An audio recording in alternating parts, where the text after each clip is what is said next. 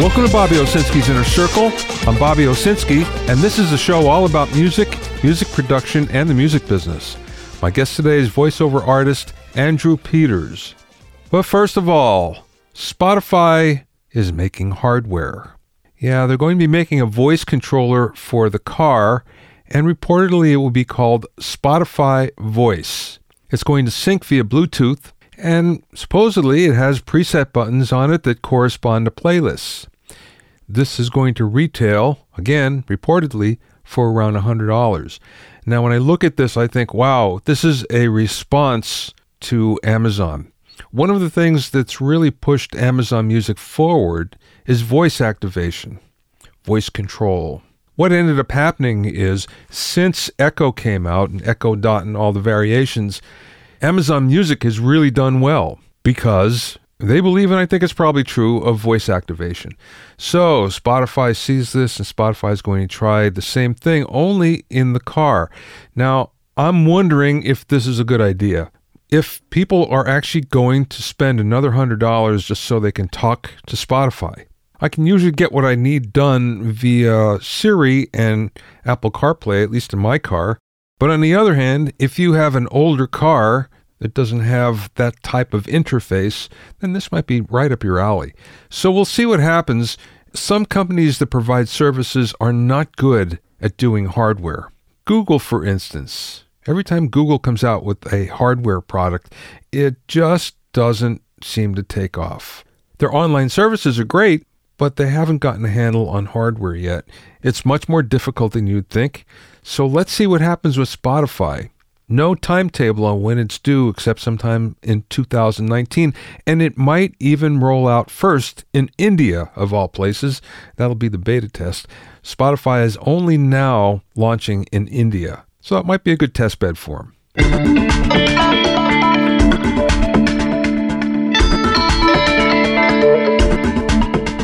If you have any questions or comments, you can send them to questions@BobbyOInnerCircle.com. Don't forget about my online courses on mixing, production, branding, and music business success at BobbyOwsinskiCourses.com. Also, get an expert analysis and objective opinion of your songs and mixes as a member of my Hitmakers Club. Go to hitmakersclub.com to learn more.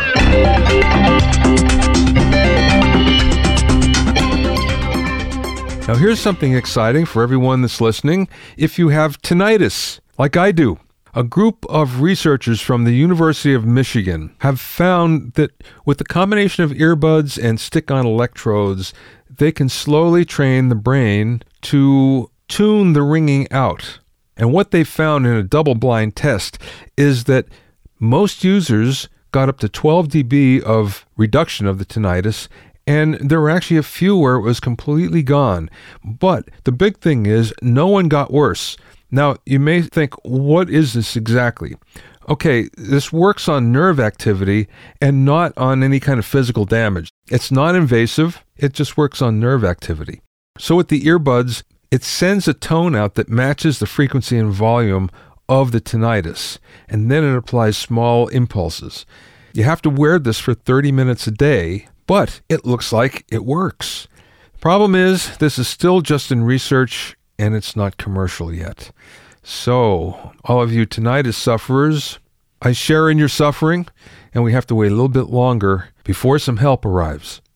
My guest today is Andrew Peters, who started as a popular radio personality and eventually transitioned to television as a host of Australian music shows like Rock Arena, Tracks, Simul Rock, the Live Aid broadcast, and an interviewer for the MTV special Australian Made. After 20 years on radio and television, he became a full-time voiceover artist, and he's become one of the top voice actors in Southeast Asia, Australia, and New Zealand. His voice is heard by millions every day as the current network voice for Channel News Asia, Dubai Eye 103.8, Radio M Classic Rock, and on numerous television, radio, and corporate spots.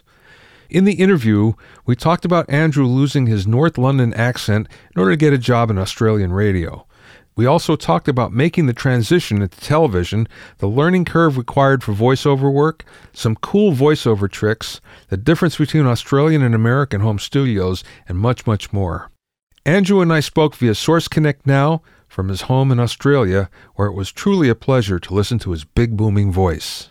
So, Andrew, tell me how you got into the business. Actually, you know what? Let's go back to the beginning.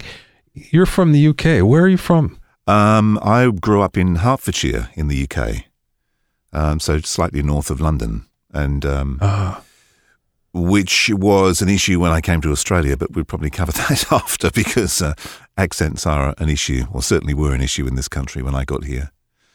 But I grew up in Hertfordshire, born in the late 50s, two older brothers, so I was exposed to a lot of music through the 60s. Of course, you saw the Beatles on Ed Sullivan. I saw the Beatles on Sunday night at the London Palladium, which was the weekly entertainment show. That was their first television appearance from memory. But I was never really a fan of the Beatles, I have to say. One brother was and one wasn't. So I had a mod and a rocker in the house. So one rode a motorbike and one rode a Vespa. So there's a good mix of music in there, but I preferred the motorbike kind of music. So I was more into the Stones, Small Faces, even though they were kind of probably more mod than rockers. But I didn't really get the Beatles. It's a funny thing, and I didn't really get into the Beatles until probably a decade ago. Once it was like looking back and listening to them with fresh ears and an adult brain, I guess. I don't know. I don't know what the difference is, but I certainly wasn't attracted to them in the beginning. Were you getting into radio when you're in the UK, or did that all happen after you moved to Australia? That was when I moved to Australia. So that's where the accent was an issue, because I came here in 1974. I was hoping to stay in the UK, but my parents decided they wanted to move to Australia. My eldest brother, had moved here a few years before. And I was at that sort of, I'm leaving school, I'm 16, I want to go to art school, they want to come to Australia, what do I do? So, it's difficult, because back then, it's not like now where you jump on a plane and 24 hours later you're on the other side of the planet. It was a bit more taxing and certainly more expensive back then. So we boarded ship and a month later arrived in Adelaide. And then I did a bunch of different jobs. I met a guy on the ship who was a butcher, so I worked with him for a year, and then that didn't work out. And then I ended up working for a guy we used to call One Coat Reno, who was the house painter, and worked with him for a year. That was actually really good. I enjoyed that. It was fantastic. Working on building sites and hanging out with guys. It was good. I then got fed up with being dirty, so moved into sales, which was probably a really good grounding for what I'm doing and what I ended up doing. Because as you know, like most of what we do is certainly a major part of its or component is sales orientated. Yeah. But I'd always been into music. When I was a kid, I turned my wardrobe into a little radio studio and played records in there and listened to Radio Luxembourg and loved music. I was into, Roxy Music and Sparks and Slade and all different music. So, and because I can't play anything, the only thing I could ever play, the only instrument, was a turntable. So the logical choice for me was, because I loved music, couldn't play an instrument, was get a job on a music radio station. And so I found a guy in Adelaide who said, "Yeah, I'll put you through radio school, but you've got to lose that accent, because you'll never work. You'll never work with that." And because I had a North London accent, so I talked a bit like that. You know what I mean? And so we did, and it took 3 months, which was, when I think about it, was quite amazing. So I'd gone from a North London accent to an Australian accent, and within 3 months was working on a regional station in Australia. Wow. That's fast, isn't it? That was very quick. And I worked, because country radio, as we call it here, some guys used to do years, like 4 or 5 years before they got a city gig. And I did 2 years in the country. I did 1 year doing nights in a small town and then a bigger city, and I did breakfast, and then got poached and headed back to Adelaide and worked there.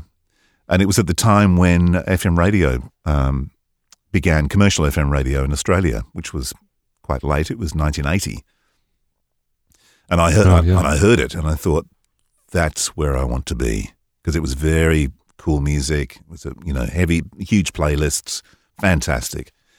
Was there actually playlists, or was it fairly open? Because here in the States, when FM radio became commercial, one of the best things about it, and it'll probably be never reproduced here, is the fact that it was open to the DJ to decide what to play. And as a result, the audiences tuned in for the DJ's tastes. Yeah, it didn't happen here. We were pretty heavily formatted. In fact, we were extremely formatted. I can remember being threatened to be fired because I discovered this new act called K.D. Lang and the Reclines, and with the song Turn Me Round, and I thought, this is fantastic. So I played it out of the 4 o'clock news, and after my shift, I was called into the office, like, don't ever do that again. Don't play that song again, and you do that again, you're fired. And of course, red rag to a bull. And so the next day, I came out the news and said, yesterday I played this great song, and I was told if I played it again, I'd be fired. So let's see what happens, and played it again. And I was in a bit of trouble, I must admit, but it's a great song. But so that was my radio days, and also working in television. So after 2-3 years of working in city radio, I got a call from a TV producer, a guy called Chris Noble, and he had just got the ABC, which is our national broadcaster, to approve this new music show that was going to be on a Tuesday night at 10 o'clock, and it was like an alternative music show. So we had the Sunday night, pop show, the Countdown show, which had a massive audience, but they wanted something for, the people who are into alternative music. And I got a call, did the audition for the TV show, and got the job. And that was horror. I still remember being horrified, being on set for the first time. It's very intimidating when you've got, you're in a television studio with a handful of cameras and people everywhere and makeup and lights. And then to make it even worse, we actually recorded live to tape. Wow. Using, the old paper auto cue, which continually got jammed, and you just see a hand coming across the screen trying to get the auto cue back where it should be. But, wow. But that was a great show. I really enjoyed. That was probably one of the highlights of my career. I must admit, I loved that show. You did stuff for MTV, right? I got a call from MTV, and it was when there was an Australian-made concert. And it was to showcase Australian music, and it went nationally around Australia. It was huge. It had I think probably 10 bands or something. And I got a call from one of the producers from MTV in New York saying, look, we want someone to do interviews of all the bands. And would you do it? And I was like, yeah, cool. Yeah, absolutely. So I did that. And that went out one Thursday evening in New York, or nationally out of New York. And a friend actually called and said, watched you on TV last night. I'm thinking, wow, that's pretty cool. Yeah. So that was my only touch with MTV in the US, unfortunately. But your television career went on for quite a while, right? Yeah, I jumped from the national broadcaster, which is the government-owned broadcaster, into commercial television, and then did maybe another handful of years working for commercial networks, and did quite a lot of that. Then when I eventually did leave radio, which was in the late 90s, 97, and television had finished in the late 80s, I moved from Sydney to Melbourne and decided that I wasn't going to do radio anymore, and thought, it's time for a change. And how about voiceovers? So that was when I jumped across to what I'm doing now. Well, I want to talk more about that in a second, but I'm curious. So did you burn out in radio? Was that it? Did you feel like you aged out, or what was the reason why you decided not to do it any longer? It became a very, it wasn't a particularly nice culture, I have to say. And things were going really well for me. When I was in Adelaide, I was on fire, basically. That was the peak of my career. But I didn't actually get on particularly well with management, which is, unfortunately, an issue. And so it came to a crashing halt at that point. And then I moved to Sydney to work for a big station there. And it was like, okay, well, you're going to be, the new drive guy when this one goes, which I thought was fantastic. Drive in Sydney, great, the biggest market in Australia, lovely.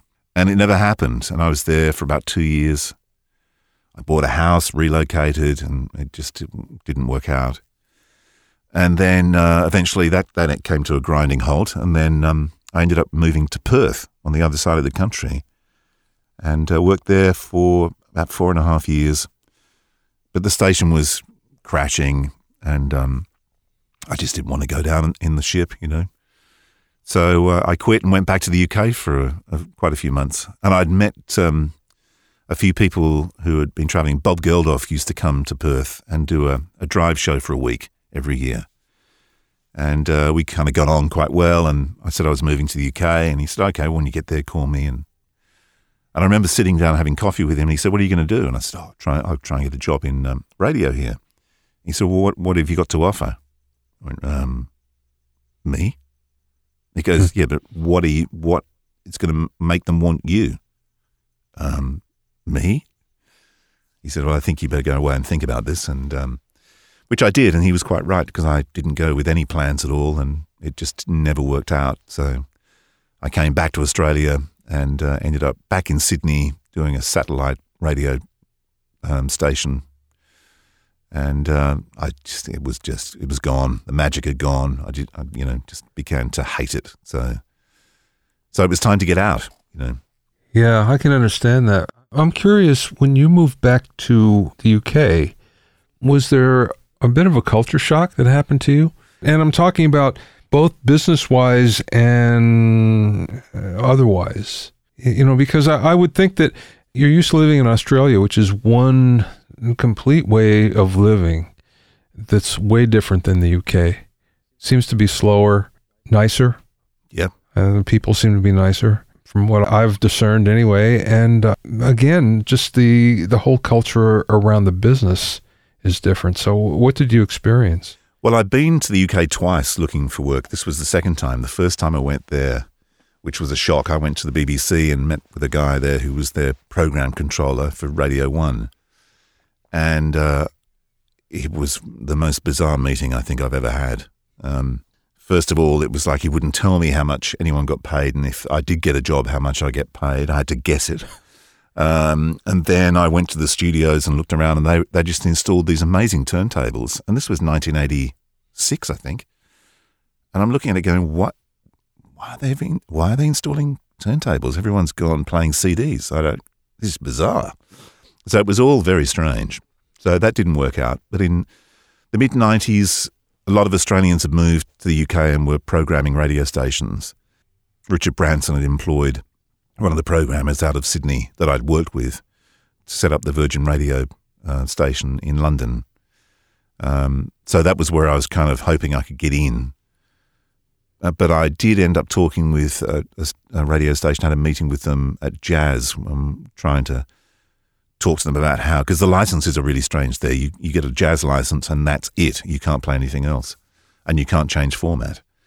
So I was talking to them about, why don't you look at all the, sort of popular songs that have a jazz beat?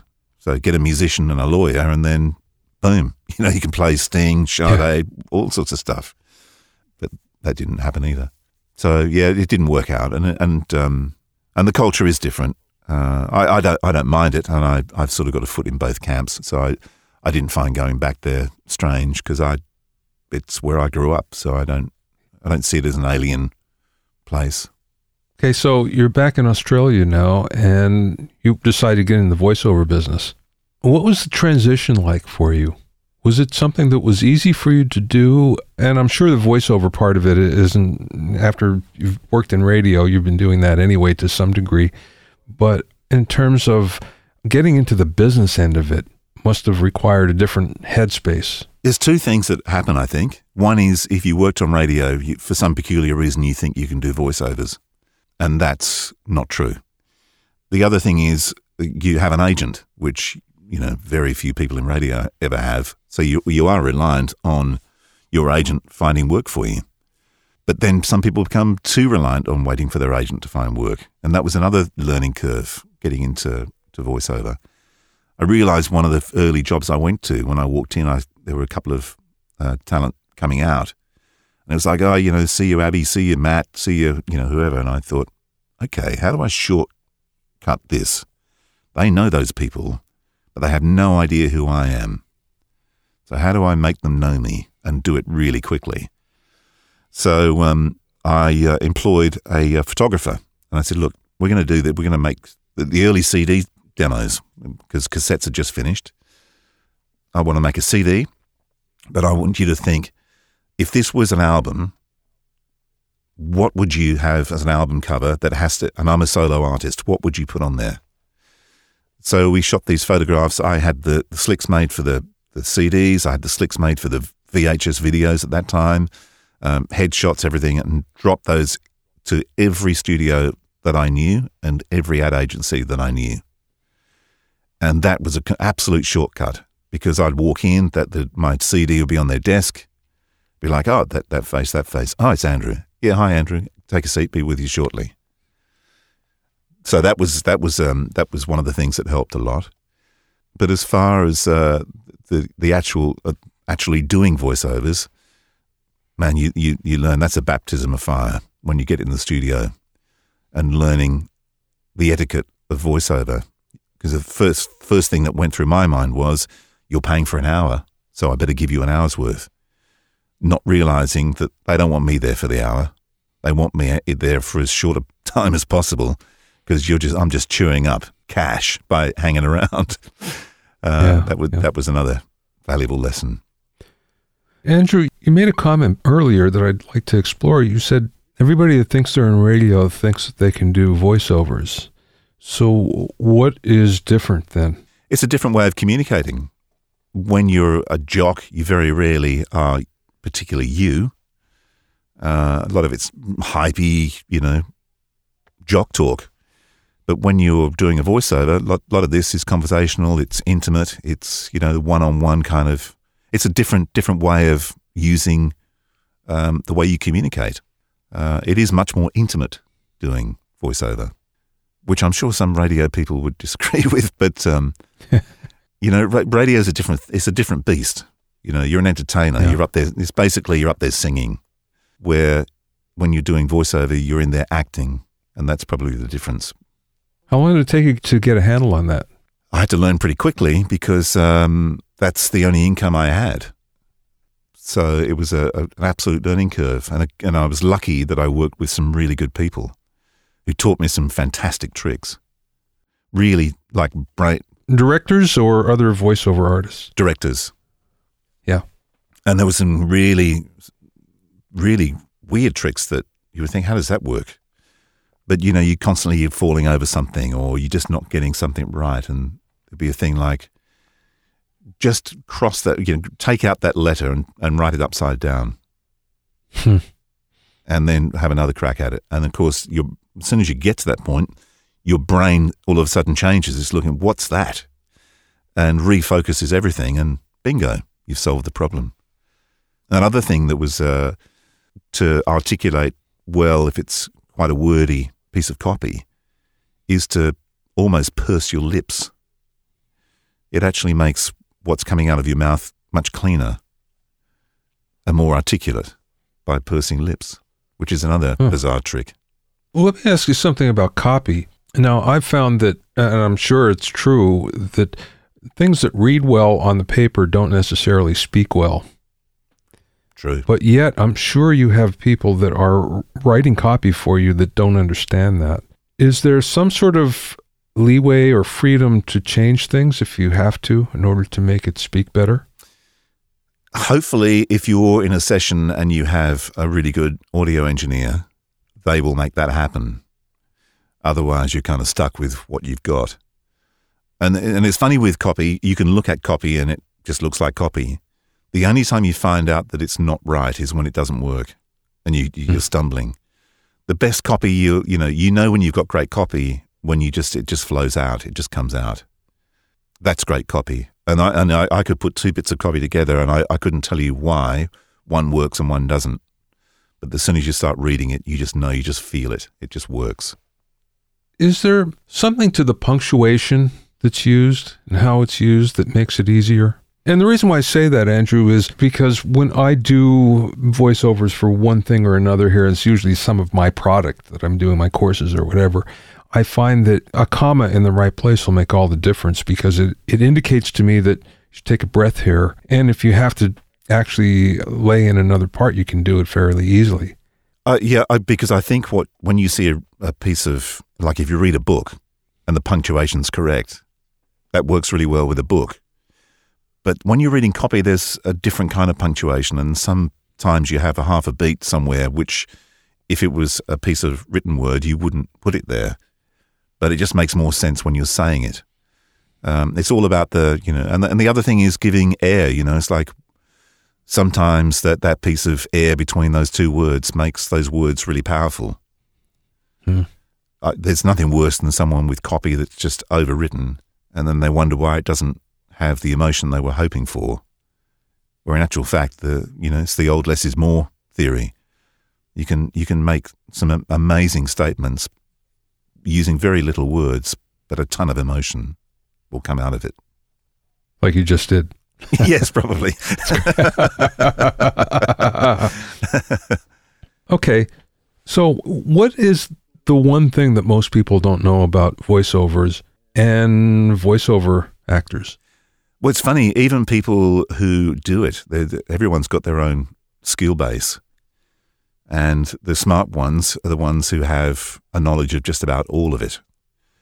I always work on the 80-20 rule of, 20% talent and 80%, BS, basically, which, it takes into consideration everything from selling and marketing and all that kind of stuff. I think I don't know whether a lot of people, especially in this country, understand the relevance of home studios. That hasn't really taken off the way it has in the US, which I find interesting, and I don't know quite why. There is a fear, and there is and I think sometimes Australia, for some reason, is a fearful country. People don't particularly like change, and that doesn't help. The fear of what? Is it the perception that maybe because you're doing it at home in your own studio that it's not professional? I think it's probably more, we're doing it from here, therefore you're taking work away from me, which I kind of understand, because in the old days you'd have to go into a studio. So if someone wanted to do an ISDN from Sydney to Melbourne, the client was in Sydney and the studio was in Melbourne, I would go to the studio in Melbourne, who would then do an ISDN link to a studio in Sydney, so the client could be on the session, Yeah. So there's two studios getting money out of this. Now, of course, if you've got a studio like this, then I just beam into wherever. And in some cases, like a lot of my clients, I don't even talk to them. In fact, some I've never even talked to.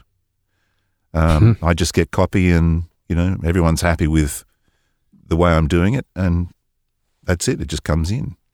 Are you still getting work through an agent? Yeah, I've got an agent in Sydney, which is Scout Voice Management, and then I'm not signed to an agent in the US, but Abrams in New York send me things from time to time.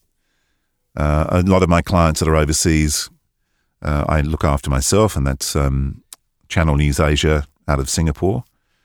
So I'm their network voice, and a radio station in Dubai called Dubai Eye, I do, and then local radio stations or networks, the Triple M network here for their regional stations, and there's 32 of those. I'm the brand voice of that. And then whatever else comes in, corporate narration stuff, whatever, all sorts of things, events, you name it. I'll take it. I'll do it. Yeah, right. Is there something that you don't want to take or you turn down? And I say this only because maybe it's not fun, or it's, and fun meaning it's a lot of work or unnecessary hassle. Does that happen to you? Yes, there are things that I feel that I wouldn't do. And, but it's difficult because you kind of go, well, where do you draw the line? Do I say, I don't want to do McDonald's because I think their food is bad for people? Or do I say I don't want to do a read for a fuel company? I mean, where do you, or palm oil company? I mean, where do you draw that? This is the trouble. Where do you draw the line? I think you've just got to, on the day when it comes in, if you feel strongly enough that something is wrong, inherently wrong, then don't do it. But I'm sure there's plenty of people that were doing politicals in the US that were reading stuff that they didn't feel comfortable doing, but they did it anyway. You're talking about from a moral standpoint. I'm wondering if there's something because of the client being the hassle or the way of working, the physical way of working, perhaps. You know what? It's funny with clients. If there's a client that I find obnoxious, and we've all had them, I've worked on the mantra that I'm going to make that person like me. No matter how hard this is going to be, by the end of this, they will like me. And that pays because their obnoxious side disappears, and you could have a really good client that will come back to you year after year. I like that. But as far as at work, no, I don't usually turn much down at all. I mean, because I like doing different things. If you get stuck doing the same thing over and over, it gets really boring. And some things are a bit of a challenge, but, that's okay. I don't mind a challenge. Andrew, how do you take care of your voice? I don't. I probably do. Well, I don't smoke, so that's a good thing. I used to, but that was many, many years ago. I don't think you're supposed to drink alcohol, but that's certainly something that I do. I don't do any vocal exercises. I probably sometimes eat the wrong foods. Like lactose foods are not particularly good when you do this. Mm-hmm. But no, I don't really do anything. I know that people do vocal exercises, but I must admit I don't. Maybe I should. I don't know. It's interesting. I was just reading something about the myths of taking care of your voice. And this is mostly for singers, but something just popped up here when you said lactose foods. And it turns out that the problem with that is not the fact that it's not the lactose, it's the fat in it. And that's what causes the problem. What it will do is it will thicken the mucus on your vocal cords. Yeah. There is a thing that I have done from time to time, and I did it a while ago when I had an issue with something. I can't even think what it was now. But it's called sirening. And it's the Still method. I think it's Jo Still. She was a vocal person who was doing, like vocal exercises. And it was to do with the vocal cords. It must have been because that I'm guessing that she'd actually seen one of the first cameras, down the back of the throat, mm-hmm. and actually seen the vocal cords and how they work. But the thing about this, is it signing? Yeah, I'll have to check it out now. But it's low impact. So a lot of people used to go, la, la, la, make lots of noise and thought that was working, where in actual fact that actually did more damage. But this is making a sound like Elmo, where you put on a ridiculous grin, push your tongue at the back of your throat, and then just exhale. It sounds like Elmo. It's very little air coming out, but it just cleans all the debris off the vocal cords. So that's a good exercise. Wow. First time I ever heard that. Yeah, it's a good one. I'm sure. Yeah, Jo Still, I think her name is. It's worth having a look online. Check it out. Yeah. Okay, how about real-time casting? Well, that was a good idea at the time. I was sitting here in Melbourne, and years before I'd come up with this thing. I'd been out to casting for acting jobs, and I watched the process of how they worked. You go in for the casting, then you go back for the audition, then they record everything on VHS tape, and then it was express post off to whoever. And I thought, this is such a laborious waste of time. And there was a couple of techie guys I knew, and I said, I wonder if there's a way where we could actually beam video onto people's computers from a different location. So you got the ad agency or the producer of the film or TV show, and then the casting director has a camera that is then beaming the pictures to their computer. Can we do that? And I've never heard of such a thing. So anyway, we experimented, and we eventually managed to get pictures going from one room to another on a computer. And this is long before Skype. But we just ran out of cash and, it just kind of went nowhere. And then years later, and I'd already registered the name Real Time Casting. And then years later, I got a job sent to me via one of the online casting sites. And it came via the casting site in the US from Sydney. And it was for a corporate narration, which would pay here $4.50 or whatever it was at the time. And the guy was offering like $50 or whatever. And he contacted me directly through the site. Anyway, so I sent him a note saying, look, there's no way I'm going to work for that. And you're in Sydney. It was a Sydney University guy. And I said, you want to be really careful because you're going to get black banned. It's a small industry here and they don't like that sort of thing. And anyway, that sort of exploded into this absolute argument and threats from all over the place. And I sat down after that and thought, I've got an idea for this real-time casting name. Let's do a union-based voiceover casting service. So we're giving the union talent the same tools that the non-union talent have had for a few years. So I rang the tech guys again and said, can we do this? Yep. So we built this thing and then we went off to see the union here and talked to them about what was happening. They had no idea what was happening in the States, which surprised me. And we kept building the site. And then I linked up with a guy called Jim Kennelly in New York, he's got a studio there called Lotus Productions. And we were doing an audition or whatever we were doing, I can't remember.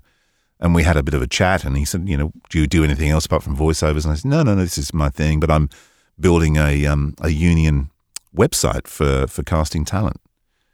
And he said, wow, we could probably do with something like that here. I've been thinking about the similar thing.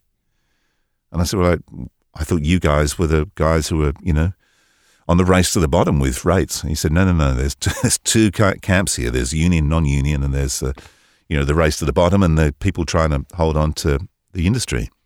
So then we connected and he got involved with the business and then I ended up shifting the whole focus of real-time casting to the US because I thought there's no point sort of trying to, as they would say, build a wall down here. It's better off going in there and trying to go head on. And so I did. So it was Jim, myself, and Glenn Millen, who's a guy from down here in Australia.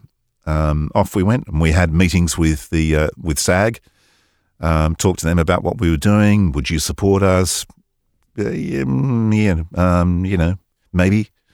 And then we saw all the agents in New York, all the agents in LA, and off we went. But the thing, we just never got the marketing to work. And that was unfortunate because we weren't making enough money to bring people in. We didn't have enough money to bring them in, and then on the hope that we did make money. So it got to a point where it just drifted. And then last year or earlier this year, Jim had gone. It was just basically me and a developer guy here. I said, look, let's get rid of no payments. Let's just make the thing completely free. Anyone wants to join, great. It's going to be just a search engine for anyone looking for voices. And that's kind of what we've done. What will happen with real-time casting in the future? I have no idea. I've got some ideas, but I don't know whether they'll happen or not. But if anything does happen, it'll be great. Because it's certainly been, I think we're up to seven years, I guess, or more. And it was I've done a lot of money, of my own money. Glenn did quite a bit of cash as well. And we never got any of that back.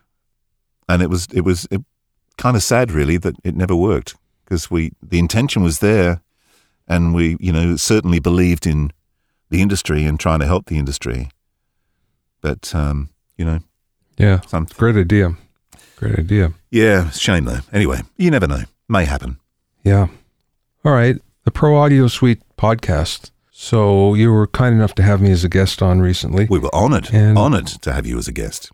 Oh, well, thank you. So tell me how that came about. Well, that was another funny thing because there was a guy who in Sydney, Robbo, who you've met via Source Connect now. He and I were talking, and he got me to do some bits and pieces for a podcast he was working on. And then I said to him, we should do a podcast on voiceovers. could be interesting. Just got interviews and stuff like that. So we did. We started off doing a show called the VO Radio Show. And then it was last Christmas. And we'd had George Whittam as a guest, and we'd had Robert Marshall from Source Connect and someone in Chicago as a guest separately. And I said to Robbo, we should get George and Robert on just for like a Christmas special, bit of fun. So we did, and it worked. We sort of got off. We finished the first record, and I said to Robbo, "Man, that's good. That really worked. These guys are great." So I sent an email to Robert and one to George and said, "Look, you guys interested in doing this on a regular basis, and we'll just rebrand the show and make it the four of us." And so they did, and it's been great. So it's not necessarily purely focused on voiceover. We're talking about anything to do with anyone who records, basically. So it could be music, it could be audio post, it could be voiceover, anything really. And what's the website, the URL? We don't have a website. We're very lo-fi. We have a Facebook. And then of course we just post via Libsyn, which is the server for the podcast. So and otherwise find us on our Facebook, which is the Pro Audio Suite Podcast Facebook. I know we should have a URL. Well, that way you can also get a feed to all the services as well, all the streaming services. Yeah. So it will expand your distribution a lot. Yeah, which is what we need to do. In fact, I've been talking to someone about doing exactly that, and you don't need to go mad either. I think WordPress works perfectly with Libsyn for the RSS feed. Well, it has for me. Yeah. So for what it's worth, my podcast was a lark too, to be honest with you, the way it started, but it's actually built into something that's quite surprising. Yeah, yours is huge. You're getting big numbers, aren't you? More than I ever expected. Let's put it like that. Yeah. That's amazing. It's funny, because I came across you, as I mentioned on our podcast. I think the first time I saw you was with Warren Hewitt. Oh, yeah. And he's produced like a pro thing. That's gone nuts as well. He's doing really well. Yeah. So he's done very well with it, definitely. Yeah. Last question, Andrew. Little off the subject, but since you are working for yourself, you probably are more in touch with this question than most people, especially people that are working for the man, so to speak. Yep. What's the best piece of business advice that you ever received from somebody, or maybe you learned along the way? The simplest one of all is learn to listen. I reckon that's the key. If you listen, you're going to win. Simple, but to the point. I love it. Yeah. I mean, that's the thing, and it works with everything. By listening, it could be listening to the environment you're working in, listening to the person who's directing you, listen to people who talk like yourself. I mean, I listen to what you have to say about, in fact, one of your shows, the one with Paul Ill, where you talked about social media. Listening to the intro where you talked about how you use social media, that's brilliant. That works perfectly, and I will adopt that. And that was all about listening to what you had to say. I'm pleased I could offer some useful help. Sage advice, I think they call it. You can find out more about Andrew at andrewpetersvo.com. Andrew Peters, Peters, VO, all one word, .com. Thanks for listening and being in my inner circle. Remember, if you have any questions or comments, you can send them to questions@bobbyoinnercircle.com. To listen to other episodes of Bobby Owsinski's Inner Circle, go to bobbyowsinski.com and select the podcast tab, or go to bobbyoinnercircle.com, or find it on iTunes, Stitcher, Mixcloud, Google Play, Google Podcasts, Spotify, and now Radio Public. At bobbyowsinski.com and bobbyowinnercircle.com, you'll also find a sign-up form for my newsletter and for alerts for new podcasts. This is Bobby Owsinski. I will see you next time.